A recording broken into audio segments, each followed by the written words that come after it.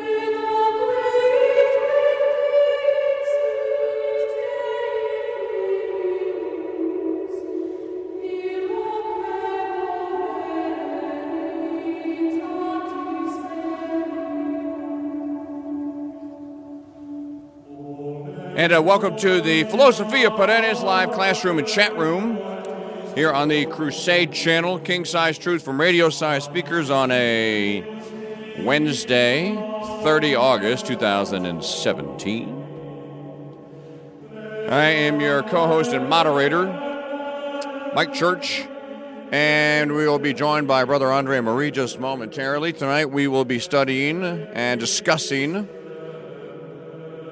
De Homine, lecture number 21, and all 31 of the lectures can be found at Catholicism.org. That is where you can get the lectures. I'll tell you more about how to get them later on. If you miss any of the previous 20 episodes or 20 live classroom and chat room debate sections of the De Homine series that we've been conducting here, it's easy to catch up.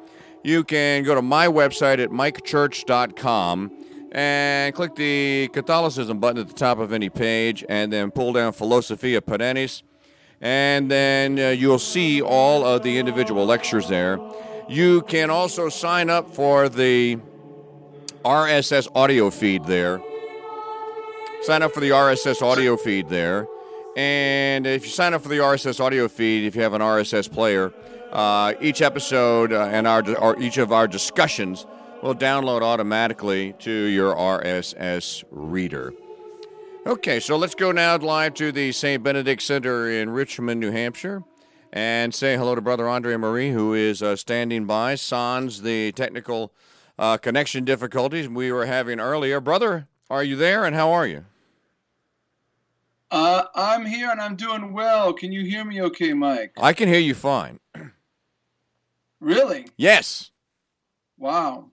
Must be a miracle, because we didn't do anything, and it still messed up. And it was still messed up like 30 seconds ago. Maybe it is a miracle. Well, hey, that stuff happens. So we'll be discussing De Homine number 21 tonight. And as you and I were talking in the brief amount of time that we had before we started tonight's broadcast, there's a lot of meditation on the particular psalm in this particular De Homine. So how would you like to proceed, and where would you like to start? Well, okay, so some of what he's saying here, he's already said, okay? I think what what we can do, and I'm looking at the notes that we have. There is a verse from the Gospel of St. John that our Lord uttered. It's an utterance of our Lord that Brother Francis quoted and made kind of a big deal about. And because, again, he's talking about happiness, and we know as Christians that our ultimate happiness is in the beatific vision. And there are a number of synonymous terms for the beatific vision. We speak of to call it the beatific vision is to speak most specifically of the intellectual vision of God, the seeing of God in heaven. But of course, heaven itself is a place and a state. So we talk about it as heaven, we talk about it as eternal salvation, we talk about it as the beatific vision, beatitude, eternal glory, salvation. All of these terms are at least roughly synonymous. They focus on different aspects of the same thing, but they are synonymous. So one of those terms is eternal life. Okay. And the passage from the Gospel of St. John is in John chapter 17. All of John chapter 17 is what's called the high priestly prayer of our Lord. Jesus is about to suffer his agony in the garden. He has just finished the Last Supper, and he's praying for his disciples and for not only for us. I mean, he says, I pray not just for them, but to those who through them will believe in me. So he's praying for the whole church. And in that prayer, he says to our Lord, it's funny because he speaks of himself in the third person, using his full formal name and title. He says, this is eternal life, to know thee, the one true God, and Jesus Christ, whom thou hast sent. So that there is so much in that one verse that can be unpacked. First of all, it shows us that the essence of salvation is cognitive, okay? Knowing Christ, knowing the Father, knowing God. Now, we don't say that the will and the emotions and even the body don't participate in salvation. Of course, it's an entire person that participates in salvation. And after the resurrection of the body, even the body will experience the joys of heaven. But we're not talking about a Muslim conception of heaven, which is basically sensual. And the all the whatever it is, 70 virgins or whatever that the pious Muslims are supposed to get when they go to heaven. That's a very both the Muslim and the Mormon conceptions of heaven tend to be very sensual. For us, salvation is essentially cognitive in nature. Now that sounds kind of it sounds kind of anticlimactic, unless you think about what it is that we know, unless you think about what that cognition is. And then, of course, once you know that truth, you love it perfectly, and you experience joy and delight in the will as well. But there's also a sense in which that verse, this is eternal life, to know thee, the one true God, and Jesus Christ whom thou hast sent, talks about this life as well. And the sense in which it talks about this life is that one of the requisites for salvation is knowledge of Jesus Christ. So we need to know him here if we're going to know him hereafter. So in order to have salvation, we have to have knowledge of Jesus Christ, and through him of the Father. And we can take this and join it to the doctrine of what the beatific vision is. It's essentially a knowledge of God without any medium in between us and God. And we can say that in our knowledge of God by grace through faith in this life is something which is an anticipation of the knowledge of God by glory and by what's called the Lumen Gloriae in heaven. So it's an anticipation. It's a beginning. It's a seed of something that's going to be fulfilled later. And I mean, I certainly couldn't exhaust this verse, and I certainly haven't just exhausted it. But we can think in terms of its being an anticipation by faith of glory, even in this life. But what our Lord says there applies to both the church militant as a necessary requisite to get into the church triumphant, and it even applies to the church triumphant, because salvation is essentially the mind's knowing of God, and then based upon that, the will's loving of God. So, brother, could you put the notes up in the chat room? I don't. Oh, sure. Yeah. Okay. So that'll. Sorry, that'll take me a little. Well, you can go ahead and do that. I'm just going to go ahead and ID the station again. It's Crusade Channel, King Size Truth from Radio Size Speakers. We are live. It is a Wednesday evening on the 30th of August, 2017, and we are discussing De Homine, lecture number 21. And the previous 20 lectures and our coverage of them can all be listened to them.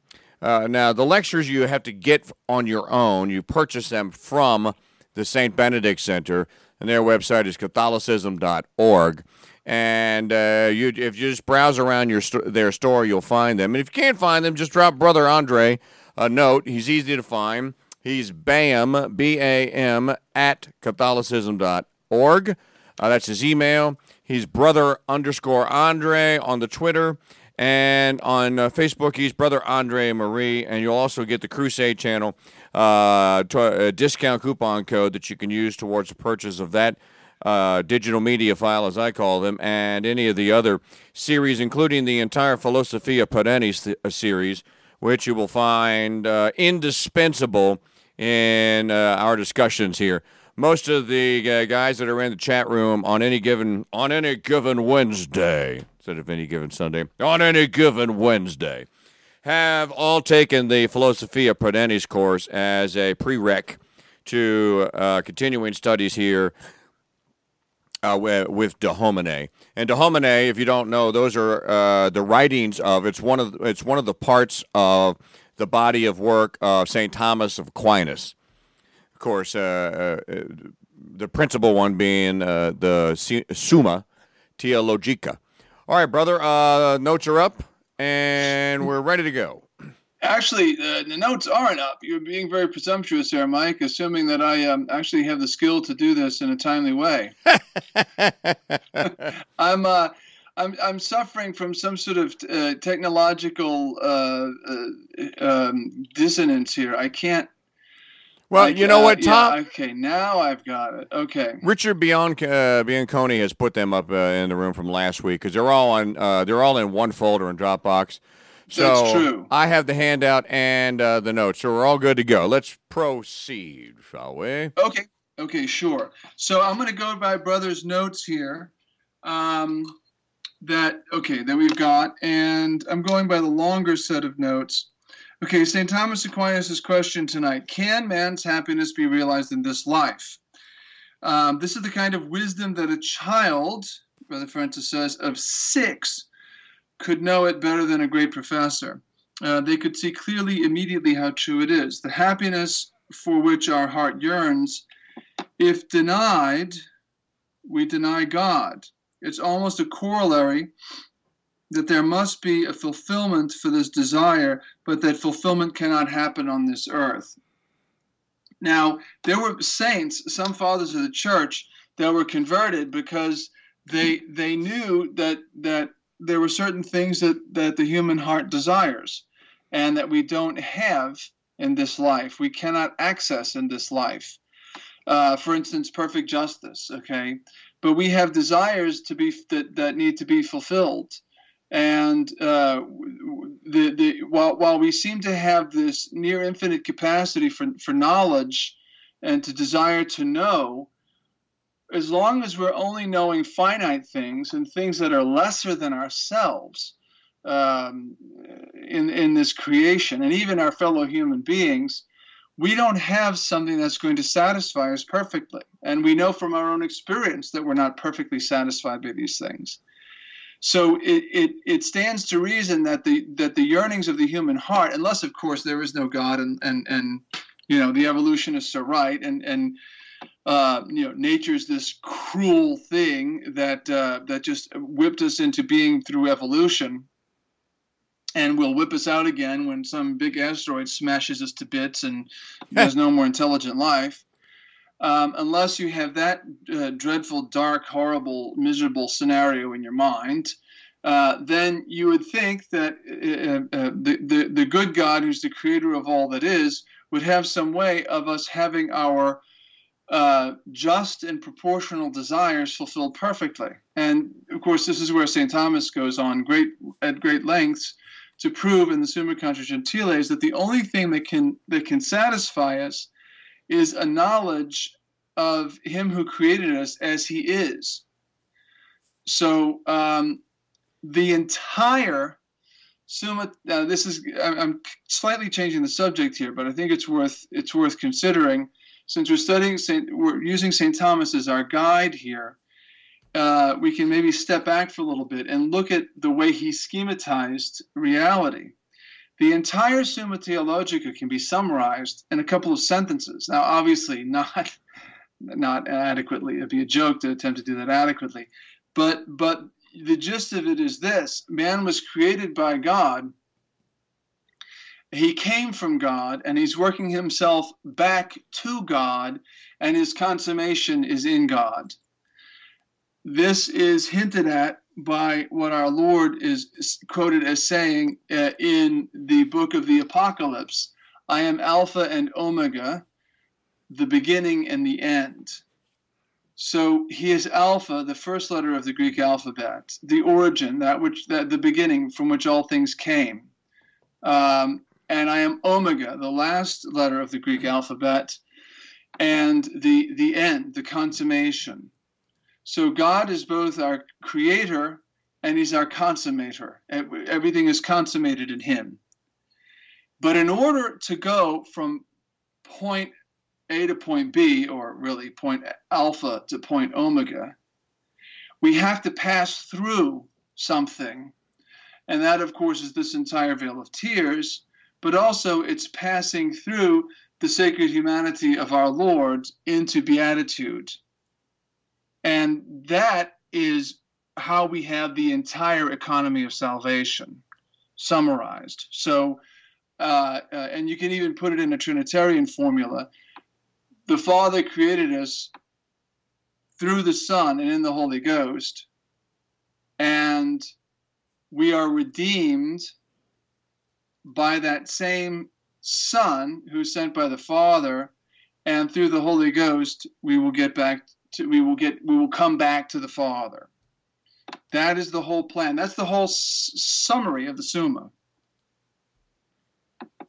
That's quite a summary, brother.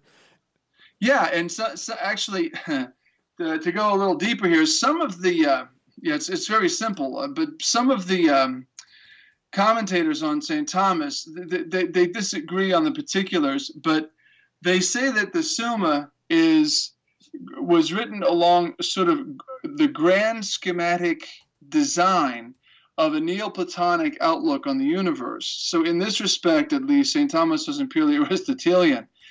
The Platonists and the Neoplatonists had this idea of what they called exitus reditus, emanation and return, if you will, like a heartbeat, expanding and contracting.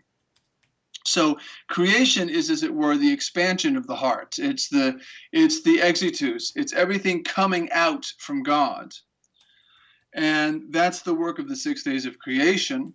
And in the case of man, it's an ongoing reality because, of course, creation has ceased except for individual human souls, which God creates every time he infuses one into a body when there's a conception of a human being. So that's the exitus. The reditus is the return. And this was kind of even a pagan Platonic outlook on the universe, is everything somehow emanating from the divine mind and then returning only passing through any number of freaky hierarchies of these sort of angelic beings. Now, we don't believe in that stuff, and there were various heretical sects that adopted those views. But St. Thomas cuts out all those angelic beings, the aeons, as being intermediaries. But the one intermediary is Christ. So there is an absolute, I mean, anybody who questions, by the way, the Catholic commitment to the absolute uniqueness of redemption in Jesus Christ and to his centrality in the plan of salvation is off his gourd and has never studied what we really believe about this stuff. They assume that because we ask for prayers of the saints and the Blessed Virgin, that we don't think that Christ is the one Savior. I mean, nothing could be further from the truth. But we absolutely insist, because none of us, including the Blessed Virgin and including the greatest saint and all the angels, could accomplish anything in the order of salvation, either for ourselves or for others, unless we first got the grace through the sole mediator, as he's called by St. Paul, our Lord Jesus Christ. And it's through that mediation that we can return to God. So that's the whole exitus. And it actually, by the way, to make it even more rich, we can throw in Trinitarian theology, because when you look at the Holy Trinity, there is one person in the Trinity that is the origin of all, and that's the Father. The Father did not create the Son. The Father did not create the Holy Ghost. But the Son proceeds from the Father, and the Holy Ghost proceeds from the Father and the Son. And the Trinitarian processions in eternity are reflected in creation.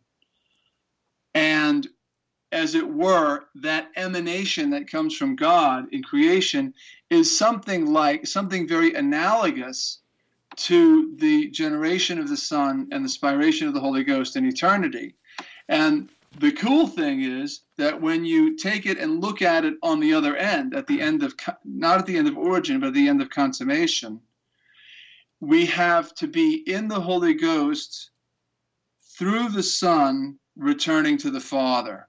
So it's like a reverse process, okay? Am I making sense? Yes. I wasn't planning on saying that, but my brain's frazzled because of the connectivity issues we had, so it must have hit some synapses up there and got me wired differently. Hit some synapses, bounced around, came back down, and found a little intellect on the way, and then is making a lot of sense. There you go. Crazy how that stuff works, huh? So okay, yeah. So he quotes the Psalm verse. Now, this isn't from his meditations on the Psalms, but this is another Psalm verse. Blessed are the immaculate who walk in the way of the Lord. Now, I don't know where he got this quote. He may have translated it from Latin himself. The Douay version says, "Blessed are the." Let's see. Blessed are the pure, I think, who walk in the way of the Lord. The word immaculate is the literal translation, because in Latin anyway, it's Beati Immaculati. And Brother Francis was talking about how it is that we are immaculate and we walk in the way of the Lord. He's talking about the way to salvation. We're made immaculate. Now, obviously, we use that term especially to refer to the Blessed Virgin Mary.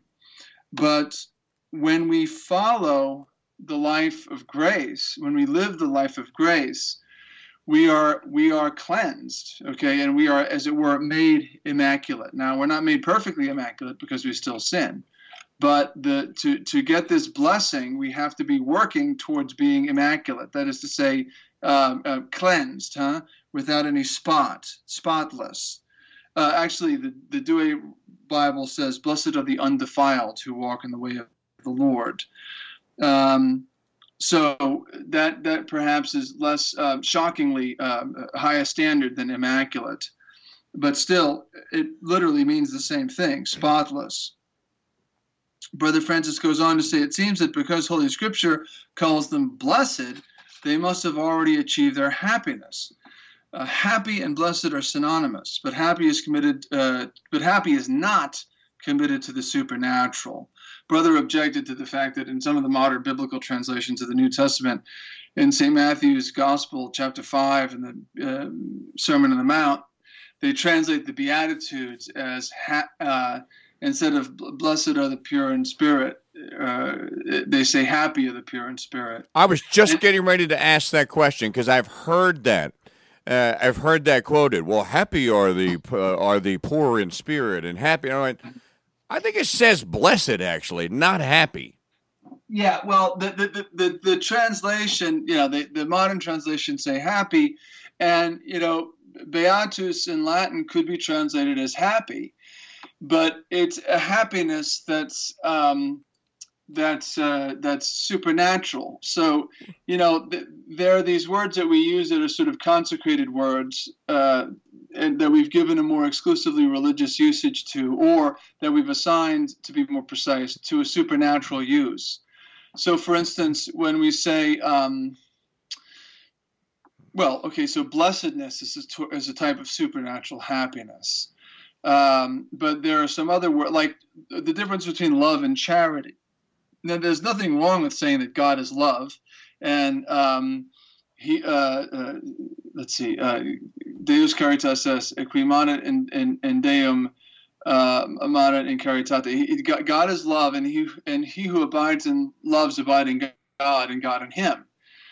But the Latin of St. Jerome says God is charity, and he who abides in charity abides in God, and God in him. That word charity has sort of a reserved use to supernatural love, to the theological virtue, or to the love of God himself towards us. But when we say love, it has a great,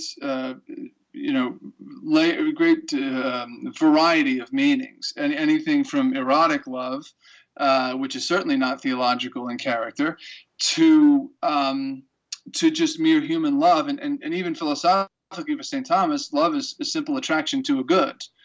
So a rock loves the center of the earth, according to St. Thomas. Obviously, there's a great difference between that and divine charity, or even human love.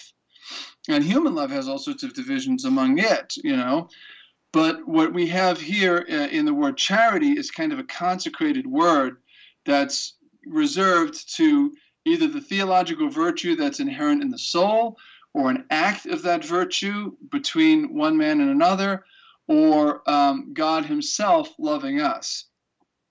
So similarly to happy to charity and love, we get happy and blessed. One, is kind of a generic sort of meaning. The other one, it really has a more explicit religious use. I mean, I remember one time somebody saying to an atheist when he sneezed, "Oh, bless you," and the two of them laughed because they realized that had absolutely no meaning to the atheist. You could have said, "Oh, curse you." When somebody says, "I feel very blessed," you're not going to mistake that's something that's just natural, right? I mean, the very word carries with it supernatural connotations. Whereas if somebody says, "I feel happy," it could be because he just won the lotto, or because, he just got a Hallmark card from his girlfriend or something. This is the Philosophia Perennis live classroom and chat room. We are live on Wednesday night, August the 30th. It'll be just a little shy of 6:30 p.m. Central Time at 7:30 East Coast. You can join our chat room. It is live and happening at my website. Go to mikechurch.com. Click on the Catholicism tab, top of the page, and then Philosophia Perennis. And then scroll down a bit, and then you'll see the Philosophia, the De Homine homepage. And on that page is where the chat room is located. Or just follow me on Twitter at TheKingDude, and I've tweeted out the live stream address that you can listen, and the chat room address, which you can just jump right into.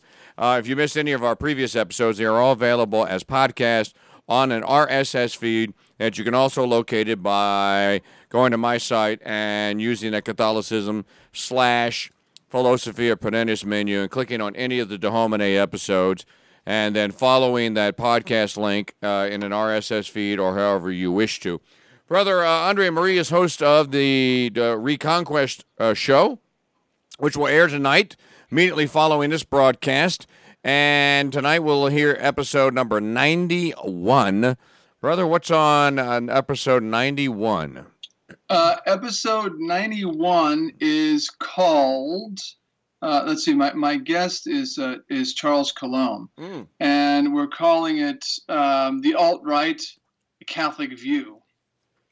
The alt-right Catholic view. So, we're talking about the alt-right. It's a very timely topic.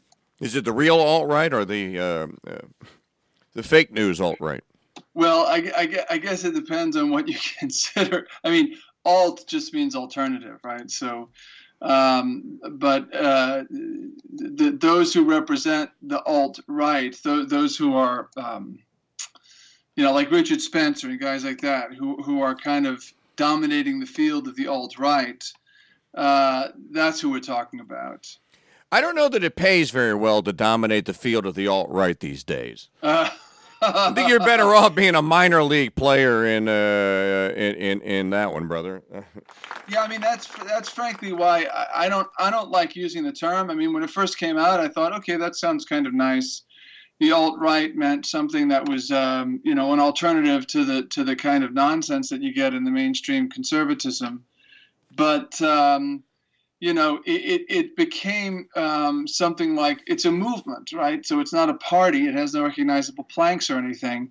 It just became a broad tent for anybody who's disgruntled with the mainstream right. Well, the guys that started filling that tent pretty early on are pretty warped. You've got Nietzscheans and Darwinists and racists and people who are sort of indifferent on what we would call social conservatism, social issues, abortion. Some of them are into euthanasia. So we're not talking about, not euthanasia, but eugenics, excuse me. We're not talking about a wholesome bunch of people. And we're certainly not talking about wholesome views. It doesn't represent. Well, I came across an excellent column by a young man who has a website called The Counter-Revolution. Mm-hmm. And in the context of a fairly good article on the subject, he said the racialist right wants to restore a Christendom without Christ. And I thought that was good because now he's using deliberate irony. When he talks about a Christendom without Christ, he's talking about Western culture and Western society and the historic patrimony of the West, which these guys pretend to be defending. But unfortunately, they're not defending it because they're leaving Christ out of it. They're leaving the religion out of it. And some of these guys are atheists. In fact, I think Richard Spencer identifies himself as an atheist, but he's culturally a Christian. Well, that's absurd. That's utterly absurd. Well, I'll tell you the real absurdity of it is, and there is, as a matter of fact, I was going to forward this to you. I probably will forward it to you. It's a piece that's posted at thefederalist.com tonight, and it's written by a gentleman who lectures on Platonic philosophy at Oxford. Now, already, Brother André Marie's hair on the back of his neck is standing up, and he's already hearing the air raid warning siren, and the red flags are on the beach, and he's thinking about an old episode of Lost in Space, and the robot's going, "Warning, warning, Will Robinson." You're exactly correct to think that. And his criticism is to start off with, well, let me go ahead and attack Pat Buchanan as a Nazi codifying white supremacist racist. And then he goes on to try and identify that, well, the Western culture and Western tradition is not Caucasian. And all these guys, these Pat Buchanans and all these other Christian types are saying that it's Caucasian, blah, blah, blah. And it is, it is the universal principle to organize a society around that Plato began, blah, blah, blah. I'm like, have you ever read, I'm reading this going like, look, I'm an amateur at this, but have you ever read Plato? You don't know what the heck you're talking about, pal. I'm not sure what this guy is saying. I mean, Pat Buchanan. I think Pat Buchanan did himself a disservice in one of the columns that he wrote, where he used the word white supremacist I think, in the wrong way. And Rod Dreher, as you know, dumped all over him in the pages of a magazine that was started by Pat Buchanan. But some guy at Chronicles, Tom Pietak, I think, defended Buchanan from Dreher's what he considered sort of ungrateful attack. But Buchanan did something unfortunate. He identified all of the basically founders of the American Republic and a lot of European greats that he named. He said they were all white supremacists. Well, no, he was saying what he was saying is there was an if in there. If these are, then all of these are as well. That was his. I think that was lost in translation. Well, I mean, it may have been and I was surprised that he seemed to be calling them all white racists, white supremacists. No. If you read it again, I think you'll. Okay, I'll double check, but. And that was Pietak's point. What I took him to mean was that they believed in the superiority of Western Christian culture. They believed in the intrinsic superiority of Christian culture over, say, what they found here when they came and made contact with the Indians. Right. But I mean, there's no justification for referring to yourself referring to somebody having a good quality being a white supremacist. Yeah. If you define white supremacist as somebody who believes in the superiority of Christendom, then over other cultures, then I know black people who are white supremacists. Okay, because their whole religious / cultural orbit is Christendom. I mean, I know a black priest, my closest priest friend, who's African American. He would be considered a white supremacist on those grounds because he is absolutely a man of the West. He's a man of Western Christendom. But you know, it's these actual racists are truly sickening. I mean, well, they are. Now, brother, maybe this could be a good subject for you and either Charles Colomb or Joseph Doyle. Do us a show on why it's called the West. I mean, I know it in the abstract, and I know it's because of what it is. If you know what's east of the West, then you know why it's the West. But I bet Charles could explain that. Yeah, okay, so what constitutes the West? By the way, I don't think we should be Western bigots either, because I actually, if you notice, I stopped in my tracks and I didn't say Western Christendom at one point. I said Christendom, because Eastern Christendom was great too. Eastern Christendom was great. And what is Eastern Christendom? It's Constantinople. Unfortunately now, like the stupid song says, it's Istanbul, not Constantinople. That's right. But if it's ever restored, you will have an Eastern Christendom and a Western Christendom as sort of mirror images of one another, each emphasizing different aspects. And this is why I so look forward to the consecration of Russia and the conversion of Russia to the Catholic faith, because it's only when that happens that we'll really begin to talk about Eastern Christendom again. I was going to say then the dividing line of East-West goes way far, very far to the east, doesn't it? Yeah, geographically speaking. Point, yes, and maybe, who knows? It'll be Constantinople and not Istanbul at that point. When the Ruskies come to the rescue, because I think that we're going to have to have Constantinople restored, and the Hagia Sophia made a church again, and once again the center of Eastern Christendom. Yeah, there's a point in here in the notes that Brother Francis makes that I think that I'm not sure that you made it earlier, and I've got the Cliff Note, the short version, and it's this statement: salvation is a fact, not a theory. The Catholic religion is a reality, not a philosophy. Because you'll get both of those statements from a wide variety and assortment of people, well, that's just a theory, and, well, that's just your philosophy or, like your opinion, man. No, it's not an opinion, and no, that's not a theory. There's nothing theoretical about the reality of what's happened since a little past 3 p.m. on the 25th of March, 33 A.D., pal. Yeah. I mean, and the church, and of course, this argument is not going to work with a non-believer, but the way that we have to look at it, because the church has taught us this, is that the doctrines that the church teaches that were revealed by God are not to be looked at as the theories of a philosophical school that are subject to human development. I mean, this is explicitly taught in Vatican I, that it's not simply the teachings of some philosophical school. I mean, we're very certain that Aristotelian Thomistic philosophy is a very reliable philosophy. Does that mean that every single thing that St. Thomas ever wrote about philosophical questions is undisputable and infallible? No. It is certainly subject to development. It is certainly subject to questioning, especially in some of its hairier and more complicated questions and provisional conclusions. But that's not the same. We cannot say the same thing about the revealed body of the religion. That's very different.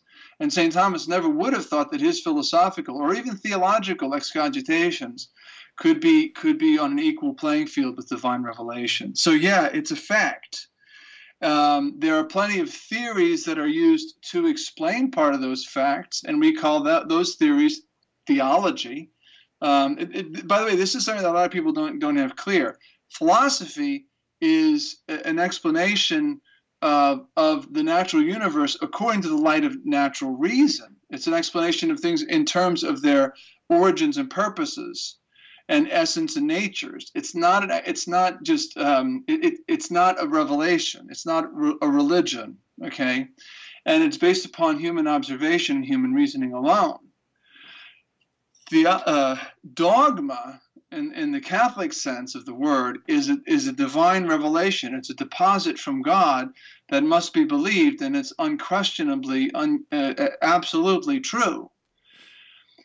Theology is kind of a fusion of the two, and by a fusion of the two, I mean this: it's an explanation of the deposit of faith. It's an explanation of the data we have been given in the deposit of faith, but according to the principles of philosophical inquiry. Because our Lord didn't come down and teach like a philosopher. Our Lord taught as one having authority and gave us the answers. He didn't say it's like that. I think it's like this because, major premise, minor premise, conclusion. He didn't do that. Right. He taught with authority as the one sent by the Father to teach divine truth.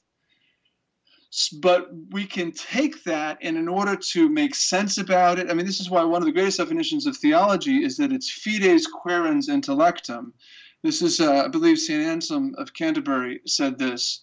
No, not Canterbury. What am I saying? I'm a little goofball tonight. St. Anselm's from Italy, and I'm not remembering the town. But St. Anselm said, define theology as fides quaerens intellectum, faith seeking understanding. That's the purpose of theology. So somebody's theology can be not so great theology, but his doctrine could be sound. Because let's say he's trying to explain theological dogmatic truth according to the quack theories of some Neoplatonist philosopher from the 4th century. So he might come to all kinds of weird ways of explaining the truths of the faith, but he still may be solid in his faith.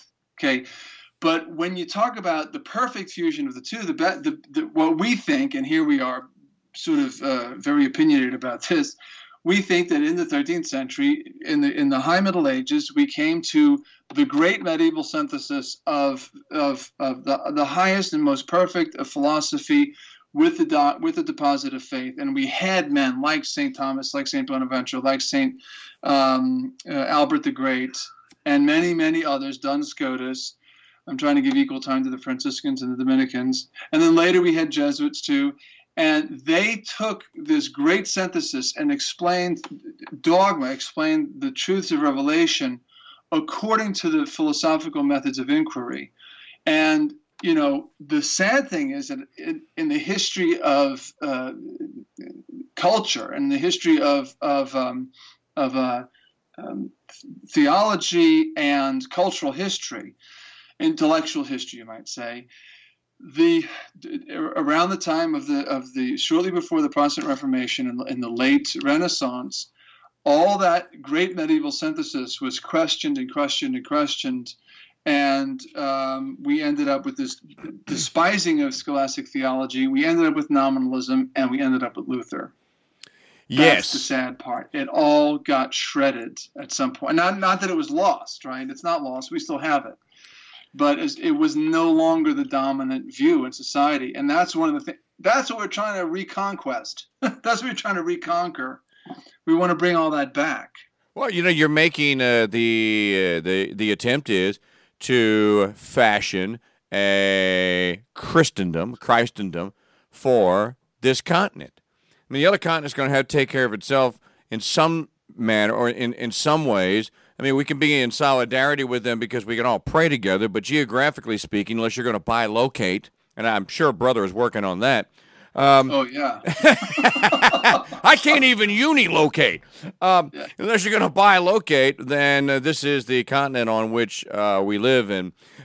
It's interesting that that those that pushed the efforts of the Spaniards who conquered Florida and began the process of making the Seminole Indians and the Miami Indians also began the process of converting many of them and of civilizing that part of the United States today. Same thing that they did in Mexico, Central America, and the remaining Catholic parts of South America.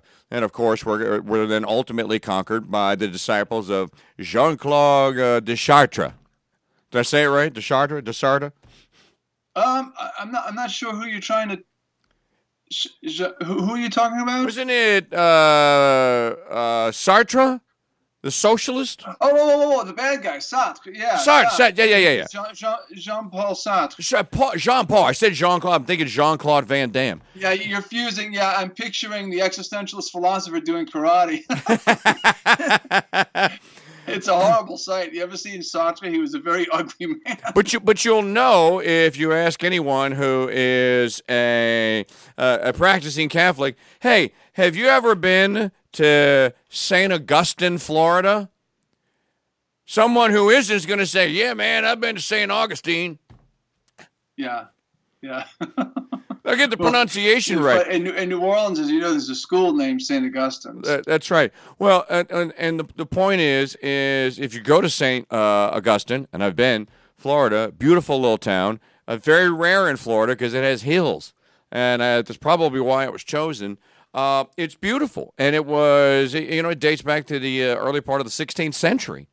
That's you don't go to a hostile land like Florida was at the time, populated with the Seminole Indians, put a stake in the ground or a crucifix, and then name it for a canonized saint, a doctor of the church. If you don't plan to colonize or conquest, it wasn't a reconquest at that time, it was a conquest, that area for Christ and for the church. People forget that the Franciscans and the Catholics were here long before the Protestants were even created. Yeah, and don't forget Santa Fe. So St. Augustine was 1565. They founded it. Santa Fe was founded in 1609. And a little fun fact about Santa Fe. By the way, the whole name of it is La Villa Real de la Santa Fe de San Francisco de Assisi, the royal city of the Holy Faith of St. Francis of Assisi. All that's left of that today is Santa Fe. And but by 1625, they had 43 churches serving 34,000 Catholic Indians in Santa Fe. And brother, it's also the site. They had a Christendom. They had a little Christendom. It's a miracle city. There are so many miracles reported there, including there was a movie made about 15, 20 years ago. I'm trying to think of trying to remember who was in it. the guy that was in That Was Then and This and William Peterson. The Miracle Staircase, the one that was built by St. Joseph. Yeah, that's right. So That's right. I didn't know that little trivia about Santa Fe. I need to look that up.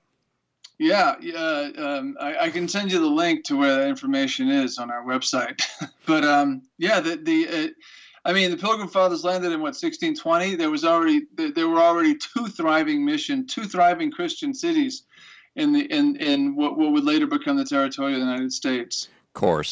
Of course. We got about 6 minutes left, brother, to wrap up the Homine number 21, and I'm looking to the short version of the notes. And brother, okay, I think there's one point that Brother Francis made a couple times. I think we touched on it last week. Two aspects of this. First, he says that faith comes by hearing, and Brother Francis loved to quote that. Faith comes by hearing, and hearing comes by the word of God. He loved to quote that.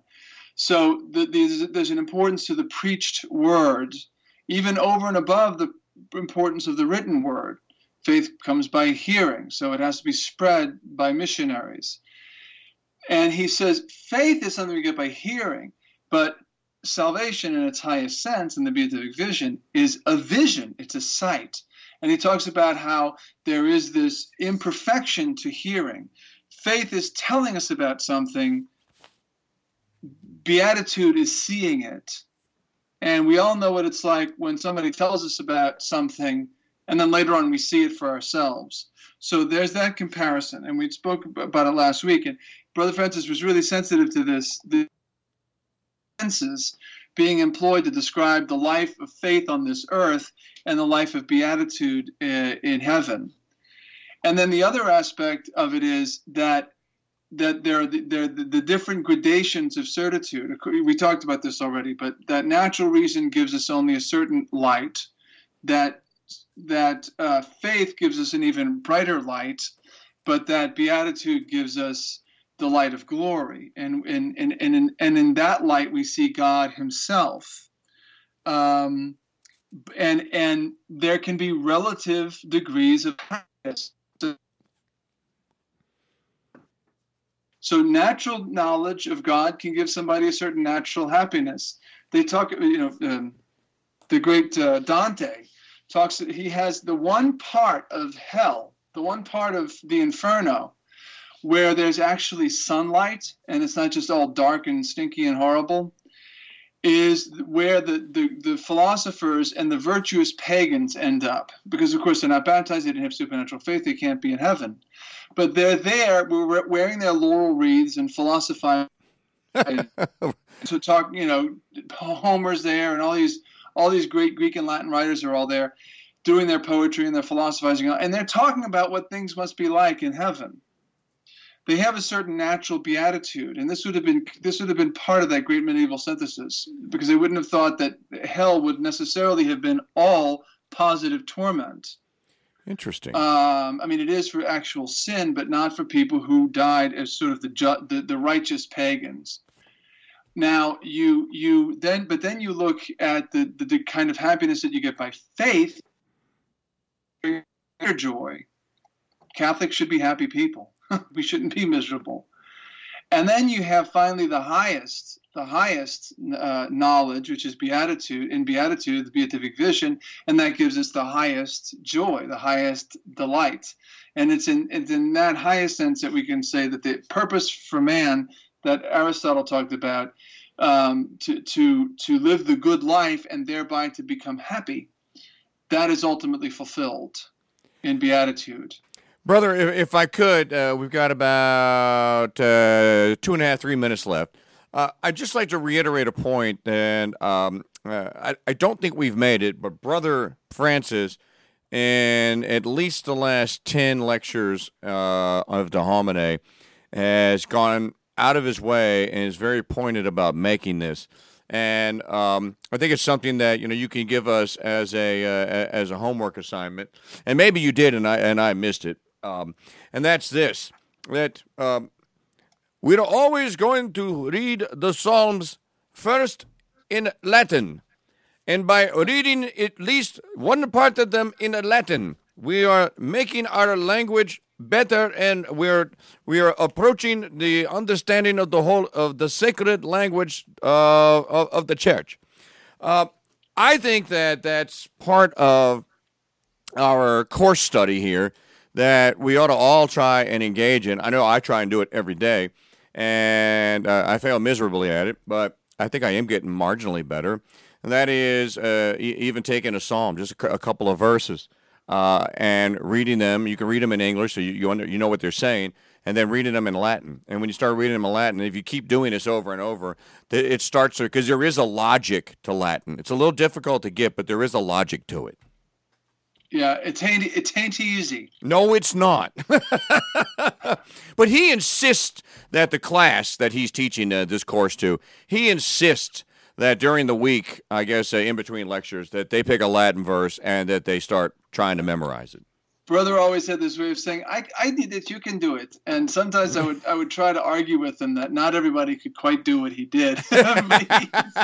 He used to talk about himself like he was just a common dum-dum. And if I can do it, you can do it.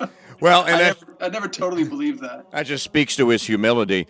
Folks, that's about all the time we have for the Homine tonight. I hope you got a little something out of it, enjoyed it. Maybe we'll bring a friend or a family member by next week. And remember, the lectures and our discussions or the discussions on the lectures are all recorded and become part of the website at mikechurch.com. Click the Catholicism tab at the top of the page and then Philosophia Perennis, and you'll see all 21 of them as of sometime tomorrow.